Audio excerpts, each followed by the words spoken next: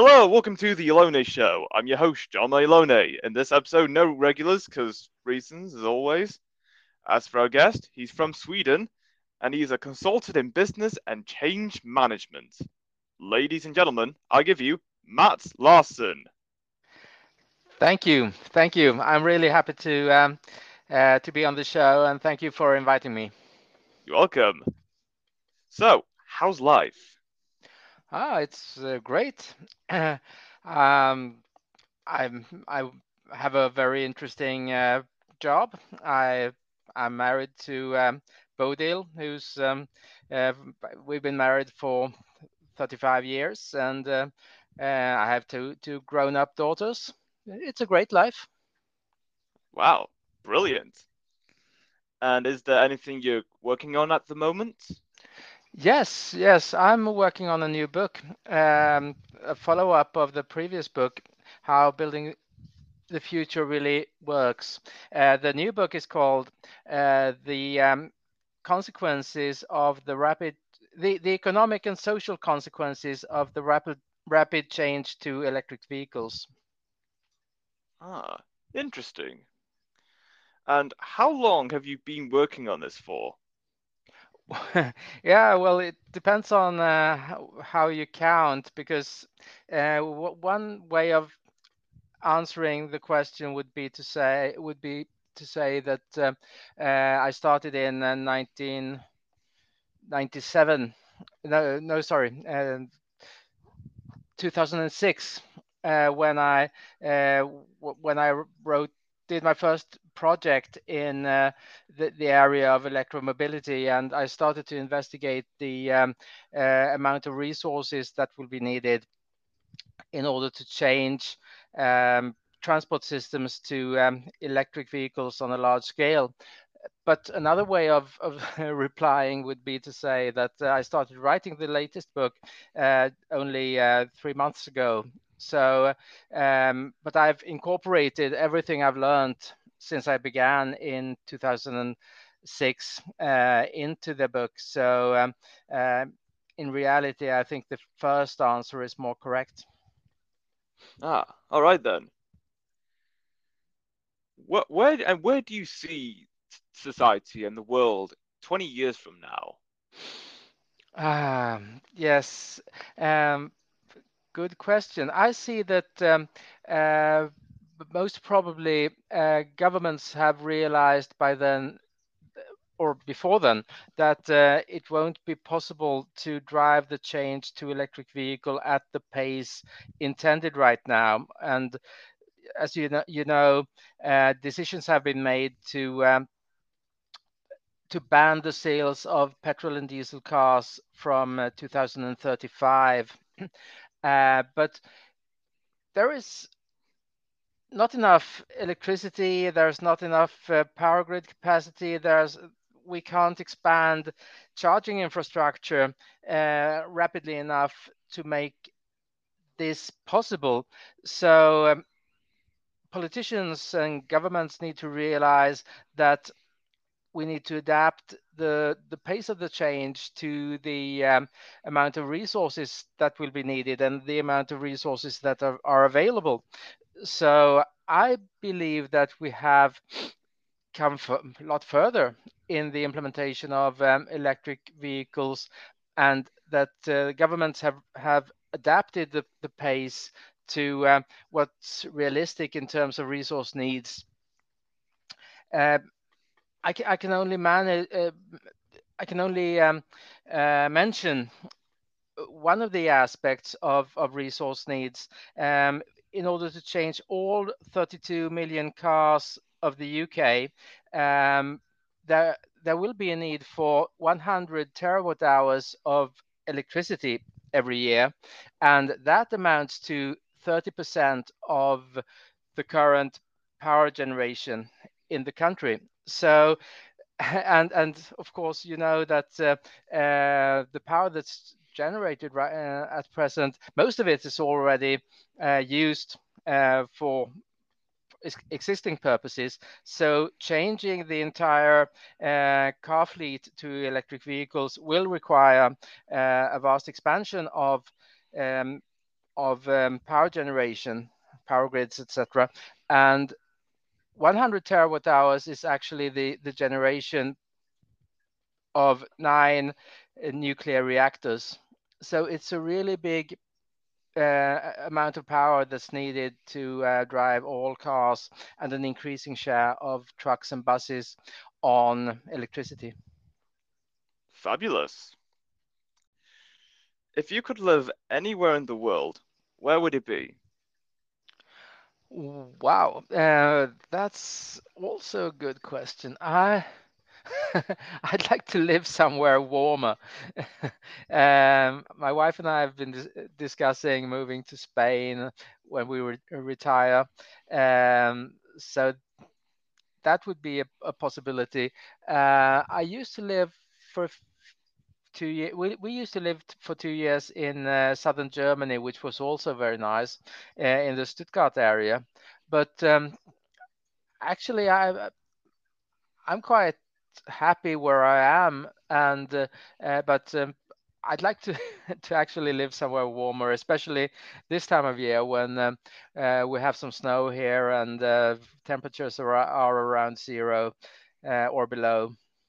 Hmm, nice, very good. And for your book, How Building the Future Really Works, what are the key points that this book focuses on? Yeah, it focuses on, as I've mentioned, the resources that will be needed to change the world to the transportation systems to sustainability, but it also discusses other changes like the change to autonomous vehicles and the resources that would be needed in order to do that, and the change to a circular economy where resources are used over and over again in circular loops is also touched upon. And the one of the main aspects is to compare the present approach to change to electric vehicles to how technology has been developed and how large scale systems have been implemented in the past. Because in the past, very large public investments have been made in the development and implementation of new technologies in the early stages. And research has shown that these long-term and large-scale investments are necessary in order to bring the cost of new technologies down to levels where ordinary people and a large share of people and companies can use them. Uh, for example, you know, computers were developed at first after the Second World War um, by the US government, and the internet was developed a little later as a project by the American organization ARPA, as the Advanced Projects Agency that was which developed the ARPANET, and after that. The long after that, actually, the internet was developed based on those technologies. And the Apollo program initiated the development of space technologies, and without the Apollo program we wouldn't have GPS and other technologies today that were many other technologies and solutions that have been developed since the Apollo program and that have been based on the developments that were initiated during this decade of development. So many of the technologies of the past, or actually most of the technologies of the past, have been developed largely on government financing in combination with private companies co-financing innovation projects. So I describe in the book how present projects are expected to be run, and the present development of electric electromobility is expected to run autonomously, driven by market forces. And I compare this to how technology development and large scale implementation has been done in the past in projects that have been largely financed by governments in the early stages. And actually, these present technologies or existing technologies that were that have been developed over decades or half a century, a century in many cases, or more than a century.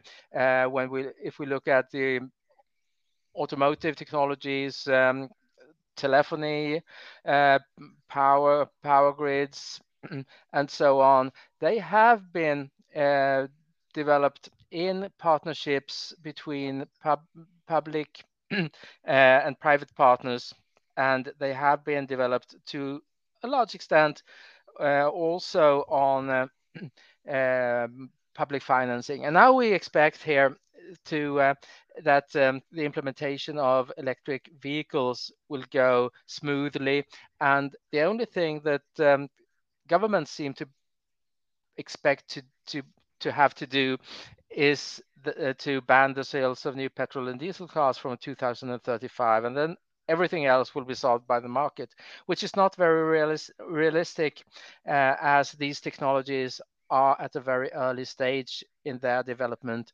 and they are still very expensive compared to competing technologies, those of petrol and diesel propulsion. Yes, absolutely. What's the best way to travel? The best, I travel by electric car mostly. I also have a petrol car because I sometimes need the space and I sometimes need to uh, tow a trailer. And but so but of course, when I travel longer distances, I I go by train, if possible. If it's not possible, I sometimes fly. I try to fly as little as possible, but of course, when I need to go longer distances, or when I go to from southern Sweden to Poland or to other countries across the Baltic Sea, um, I need I need to fly as well, because it simply takes too much time to go by car Ah, yes, I can see that. or If train. your Ah, okay, yes. Interesting. If your life was a meal, what kind of meal would it be? That's yeah.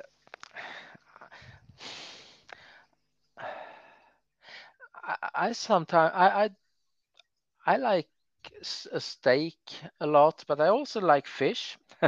So I don't know how to compare my life to a meal, but it would be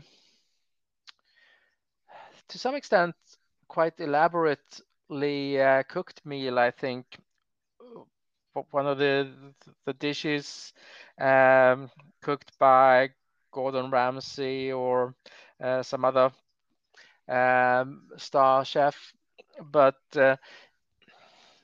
aspects of it would also be like a straightforward hamburger. Um, I love curries, actually.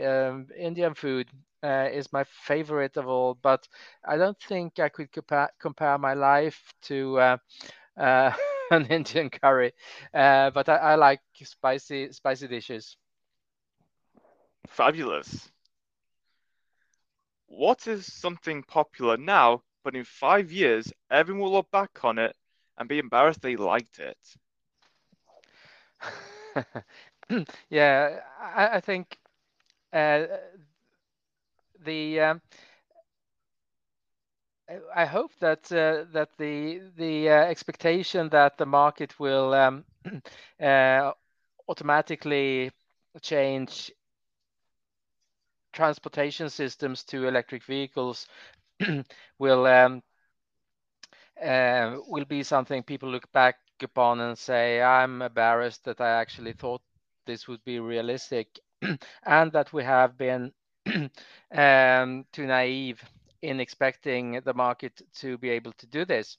The market is not able to develop specific results. It has never, like in 1950 or 1960, you wouldn't be, no one at that time would have been able to say how transportation systems would look 20 years from then, or how space technologies or space travel systems would look. The market has created the present solutions based on the cost efficiency of the different technologies, and at the pace that has been realistic, depending on the investments needed, the number of the different uh, companies and government organizations and individuals that had to participate, and the expectation that the market will be able to drive this development and create a very specific result in terms of total change to electric vehicles in only 2 decades. I think people will look back at that notion and think that, oh, we were not probably too naive to think to have thought this, and I'm a little embarrassed, or very embarrassed, perhaps some would say, that I actually thought this would be possible. Yeah, absolutely. If someone wrote a book about you, what do you think its title would be? Yes, uh, I'd actually like to collaborate with someone who'd who'd like to write a book about me, because I've done this now for uh, almost 20 years. I've explored the development of new technologies and the implementation of new technologies um, for since 1997, when we wrote the first book, which was about the future of e-business. And at that time in 1997, when we wrote the book and it was published in 1998, um, I'd uh, we said that in the future, e-business companies will do business on the internet, and very few people at that time believed that this would happen. They couldn't see that there were advantages to making to, to doing business on the internet. And then from 2005 2006, I started to explore the uh, resources that will be needed to change the world's transportation systems to electromobility. So I think I've done a few things that would be interesting to write a book about. I don't. I'd leave the setting of the title to the author, actually, because I think uh, it could include words like visionary. It could include words like whistleblower. It could include the word um, uh, multi-talented, perhaps. I don't know. But I don't know exactly what the title would be. Hmm, that's alright. There's always time for everything. Yes. What weird food combinations do you really enjoy? Yeah, going back to Indian food, that's my absolute favorite. And um, as I recall, you're in Manchester, right? Yes. Yes, I've I love to go in Manchester to I don't recall the name of the street, but the street where there are 20, 25 Indian restaurants, and I can select any Indian meal I like. So that's well, that's one of my favorite places in the world. But anytime I go to the UK, I especially enjoy the opportunity to have Indian meals.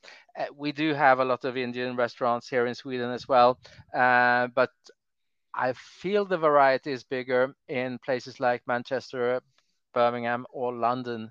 Um, I've never been to India, but I think I'd enjoy the food there as well a lot because it must be wonderful to get these meals from uh, the real the chefs that really know how to cook them. Hmm. Yes, absolutely. If you could travel back in time, what decade would you want to live in? That's uh, I I think I was born in a quite at a quite good point in history in the 1960s when there were a lot of opportunity and we'd been um, past the big wars of the early 20th century. We'd been past the hardship um, experienced by my parents, my parents' generation, and so on. I think the 1950s to 1960s was a very good time to be born, and I think I've been fortunate in being allowed to experience the development over these past decades. Yes, me too. What natural landmark would you like to see someday? Well, I met a person in the UK once who had he was one of the first persons I met who'd made, which was not then called a bucket list, but he had set a goal for himself to see the various landmarks, the roof of the world, and so on in the Himalayas, and um, all that, many other things. Machu Picchu would be nice. Um, it would be really interesting. I haven't spent so much time going to these exceptional um, places. Of course, I'm not an athlete or an adventurer in that sense, but and I've never been able to spend the money necessary to go to these places. But um I think some of these, like Machu Picchu, uh, what's called the Mount Rainier? No, no, the presidents, the four presidents in the United States. Uh, Grand Canyon would be nice as well. Um, so there are a number of sites in the United States I'd like to go to, and yeah, all over the world there are places that are really wonderful. I expect, and I haven't been to very many of them, so that's still a lot for me to explore. Fabulous. If you if you're going on a road trip, what two items do you make sure to bring with you? My mobile phone, of course. Books. I never like to be without a book. I love to read and experience new things in that way. um, whenever I go on a trip, I like to go to Indian restaurants, but I don't bring them with me in that sense. But that's something my wife and I usually do when we're traveling. We visit Indian restaurants.